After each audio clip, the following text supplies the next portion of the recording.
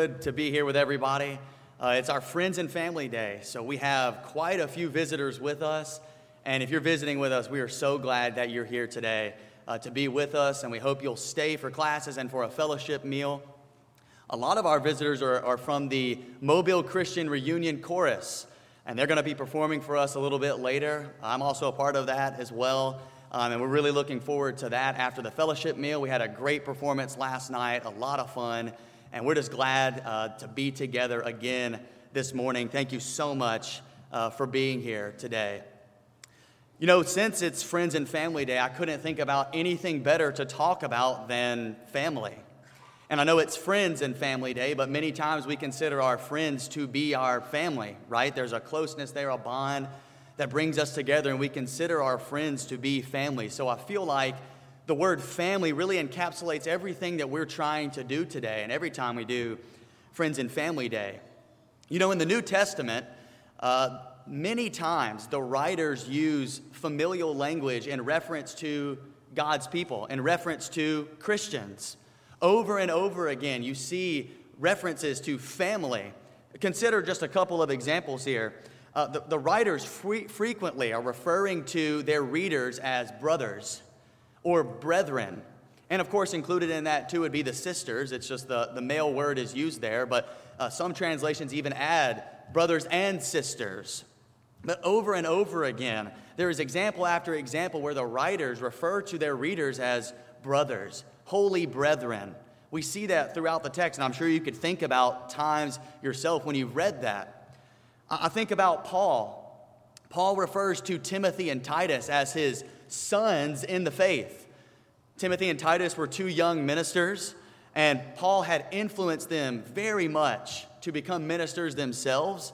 And he'd worked alongside with them, and they became ministers, and he calls them sons in the faith. He was as a father figure to them because of how influential he was to them. But Paul even goes so far as to say that he was the father of the Corinthian church. That's 1 Corinthians 4, verse 15. He was the father of the Corinthian church from the standpoint that he had started the church there. On his second missionary journey, he went and preached there, and people believed, and the church began. And in that sense, Paul had begotten these people, is what he says in the text. He was their father in the faith, in essence, and they were his children because they had believed in Christ through his word. And so we see this language over and over again. I also think about John's epistles, 1st, 2nd, and 3rd John. He refers to his readers as children, as his children. In fact, he says in 1 John 2:1, "My little children." And he will say things like that over and over again because we're a family. In the body of Christ, we are a family. We're God's family. We're brothers and sisters. And we may look up to people and consider them fathers in the faith, if you will, because we are truly a family, and that language is used all throughout the New Testament. But even more important than us calling each other brothers and sisters is the fact that God calls us his sons and daughters, and that we can call him our Father. Again, family language used here. God's our Father, we are his children. Look at 1 John 3, verse 1. I love this verse. "See how great a love the Father has bestowed on us, that we would be called children of God, and such we are. For this reason the world does not know us, because it does not know him." God's love is clearly evident for us, but it's shown just in a simple fact that we can be called his children. That the God of the universe, the almighty, powerful God, considers us his sons and his daughters. That's a beautiful thing to think about. And that we have the privilege of calling him our Father. And I gave a lesson last year on Father's Day about the privilege it is to call God our Father. You think about a relationship of a father with a son or a father with a daughter. There's a close image there. And we could see the picture up here of the father holding his children's hands.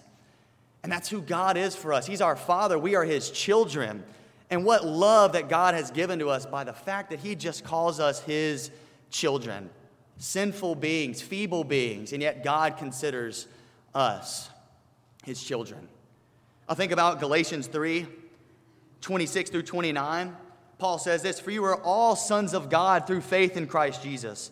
For all of you who are baptized into Christ have clothed yourselves with Christ. There is neither Jew nor Greek, there is neither slave nor free man, there is neither male nor female, for you are all one in Christ Jesus. And if you belong to Christ, then you are Abraham's descendants, heirs according to promise."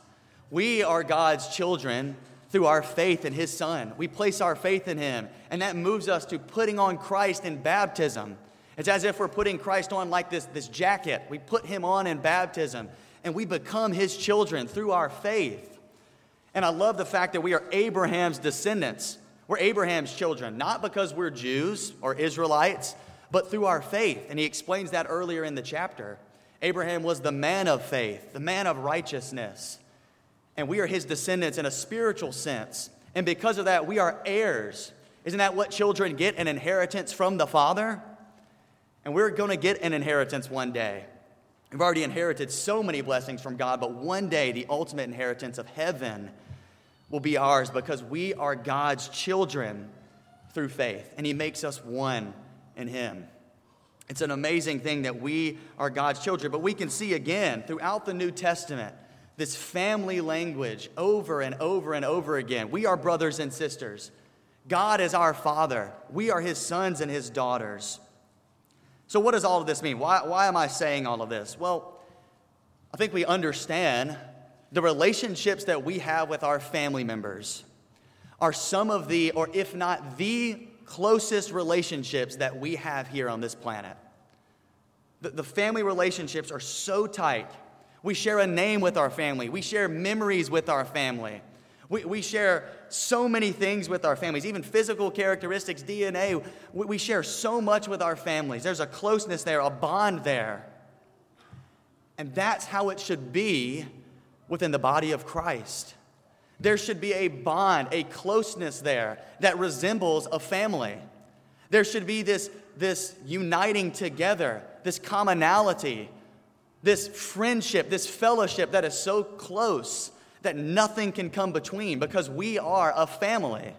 We're not just friends. We're not just acquaintances. We're more than that. We are family. We're brothers and sisters. And so there's so much closeness that should be there. And then we see that throughout the New Testament. I'm reminded of a couple of songs we sing. Number one, A Common Love.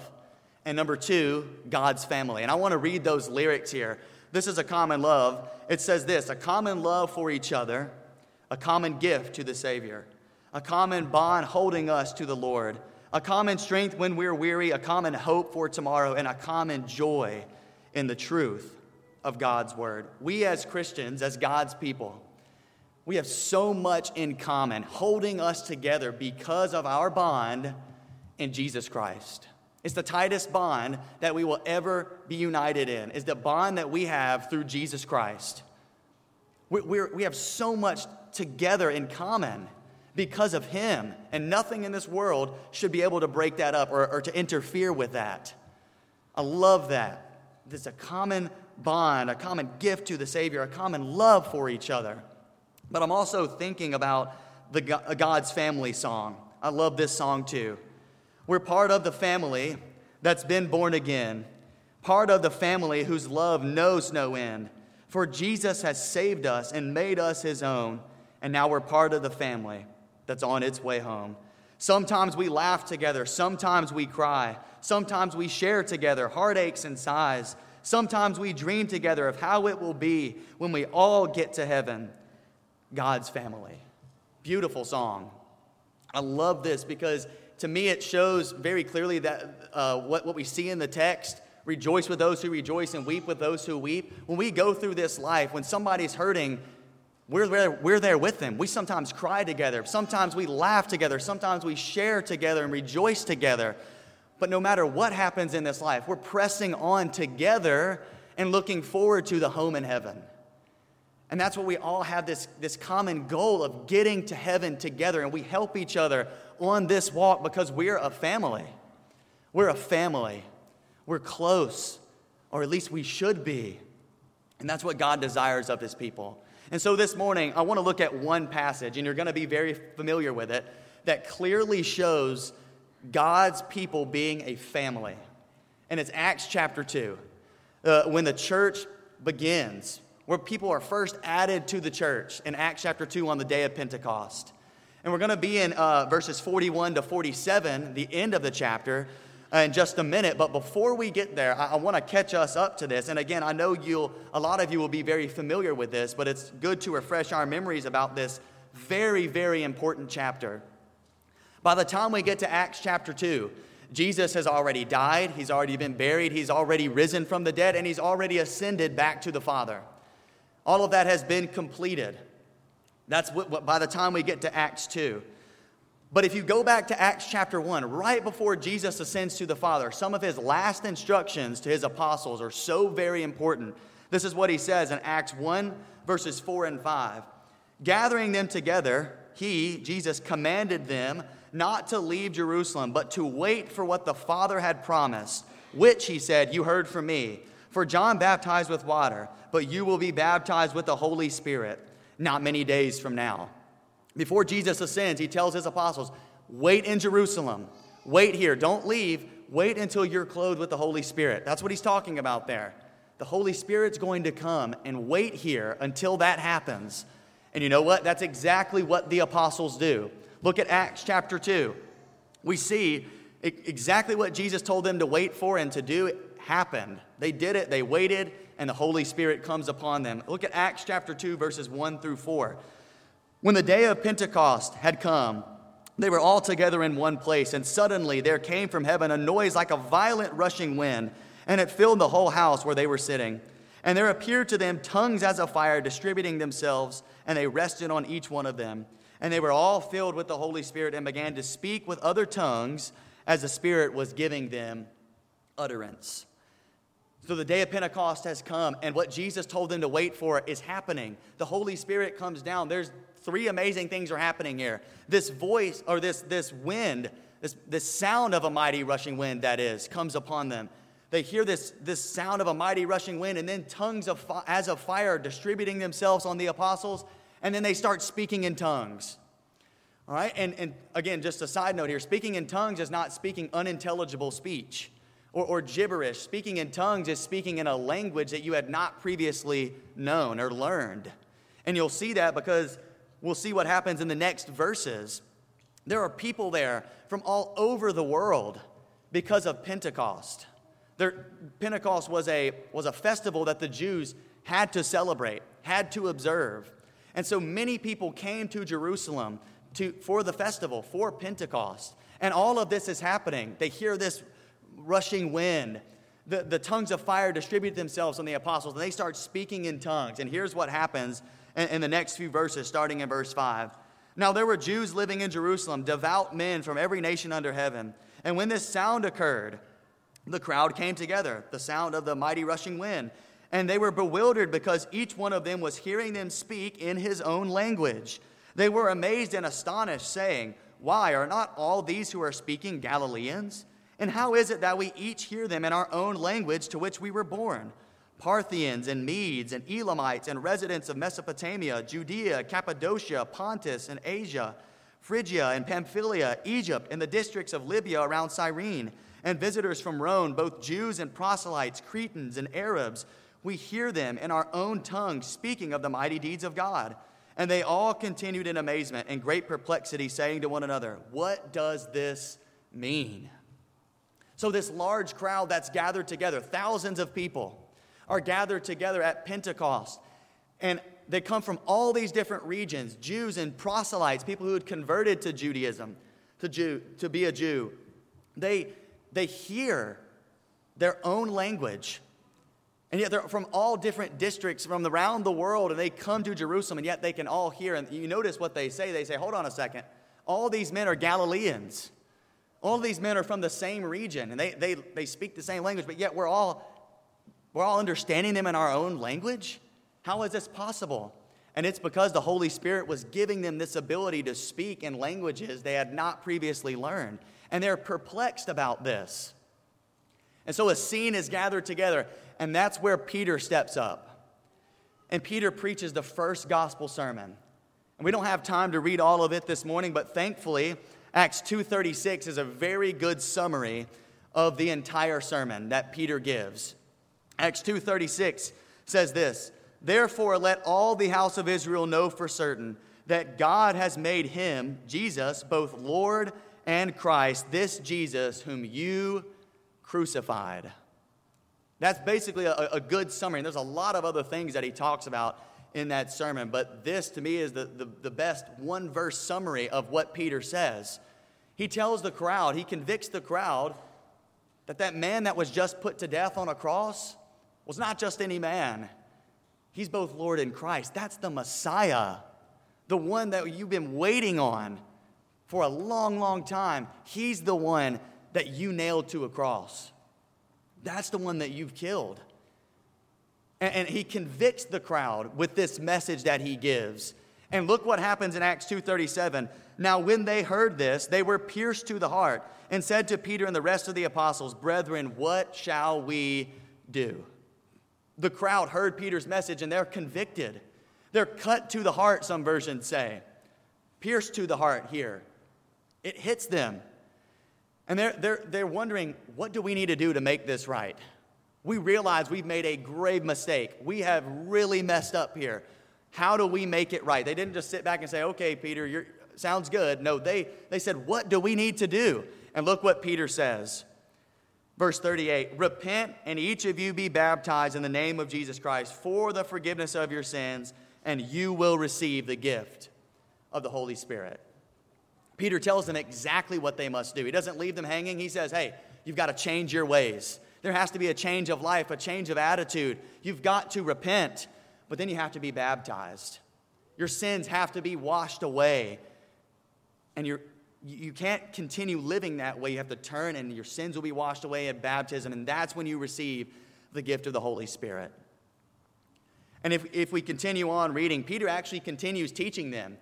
The words aren't actually recorded, but he's telling them to escape this wicked generation, and he continues preaching. But look at the result, and this is where we wanted to get to. The result of Peter's preaching, the result of what Peter told them to do, is found in Acts 2:41 and following. Please take note of how close this community was, the fellowship of the early believers. Acts 2, verse 41 says this, "So then, those who had received his word were baptized, and that day were added about 3,000 souls.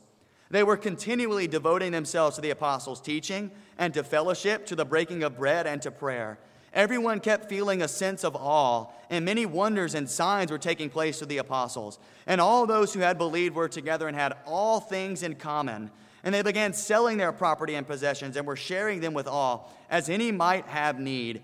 Day by day, continuing with one mind in the temple and breaking bread from house to house, they were taking their meals together with gladness and sincerity of heart, praising God and having favor with all the people. And the Lord was adding to their number day by day those who were being saved." What a beautiful picture of the church. As soon as the people are added to the church, this is what we see. This close community. And if we weren't even to go any further, I think you could see the closeness of this community. But take note, look at all the things the church was doing and feeling. They are continually devoting themselves to the apostles' teaching, fellowshipping, breaking of bread, and prayer. They all felt a sense of awe. They had all things in common. They're selling their property and possessions and sharing with all. They're in the temple daily. They're breaking bread from house to house. I mean, over and over again, these people are together. They're fellowshipping. They're close. It's a family. And we could talk about these verses. I mean, we could do a whole series on just these verses here. But I just want us to notice three things very quickly that point to the family connection that this early church had, and then we'll be through. Number one, notice that the early church spent much time together. They spent a lot of time together. Verses 42, 44, and 46 point that out in particular. Really, the whole passage does. But we see that they're devoted to fellowship. They're devoted to being together and fellowshipping with one another. Verse 44 simply just says that they were together. And verse 46 says, day by day continuing. Folks, the early church didn't just get together on Sunday morning for worship. The early church got together day by day, daily together. They spent time together. Because that's what families do. Families spend time together, right? Again, we said this earlier, the family is where our closest connections are found. It's because we spend time together. We fellowship with our family. And that's what it should be like within the body of Christ. We should spend time together. Not just in worship. This is a great time for us to spend together, absolutely. But even outside these times, we should be together. And that's why we have other ministries and other meeting times so that we can be together day by day, spending time together like this early church did. And you could see it. They were devoted to being together. Secondly, and it's already come up here, the early church was united. And I think the whole passage, again, points to that, but clearly verses 44 and 46 point to that they had all things in common, and they were continuing with one mind in the temple. Folks, the early church, they knew what their purpose was. They knew God was at work in them, and they pressed on together in His work. They were united. They knew the unity of the church was so very important.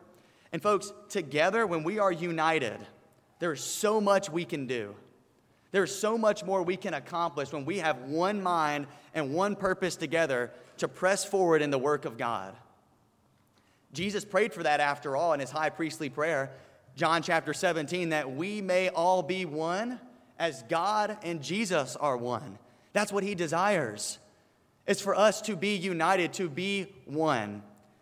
And many times, again, pointing to a family, families are typically headed in the same direction or encouraging one another to go in the same direction. And we have to be that same body of believers, united together, intent on one purpose, and that purpose is to glorify God together. Thirdly and finally here, we clearly see that the early church helped one another. And this is such a simple thing, but it's beautiful to see. Verse 45 says that they were selling their possessions and their property, and they were taking it for themselves and not... No, that's not what it says.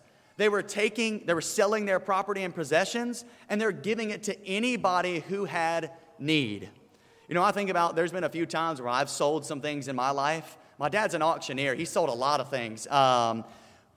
But many times when I've sold something, I take the money and I save it up, or I go buy something else for myself, right? Not here. They take what they've sold and they give it to anybody who had need.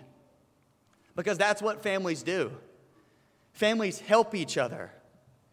When somebody's in need, when somebody has a problem or a struggle, what do families do? They go alongside that person and they help them out.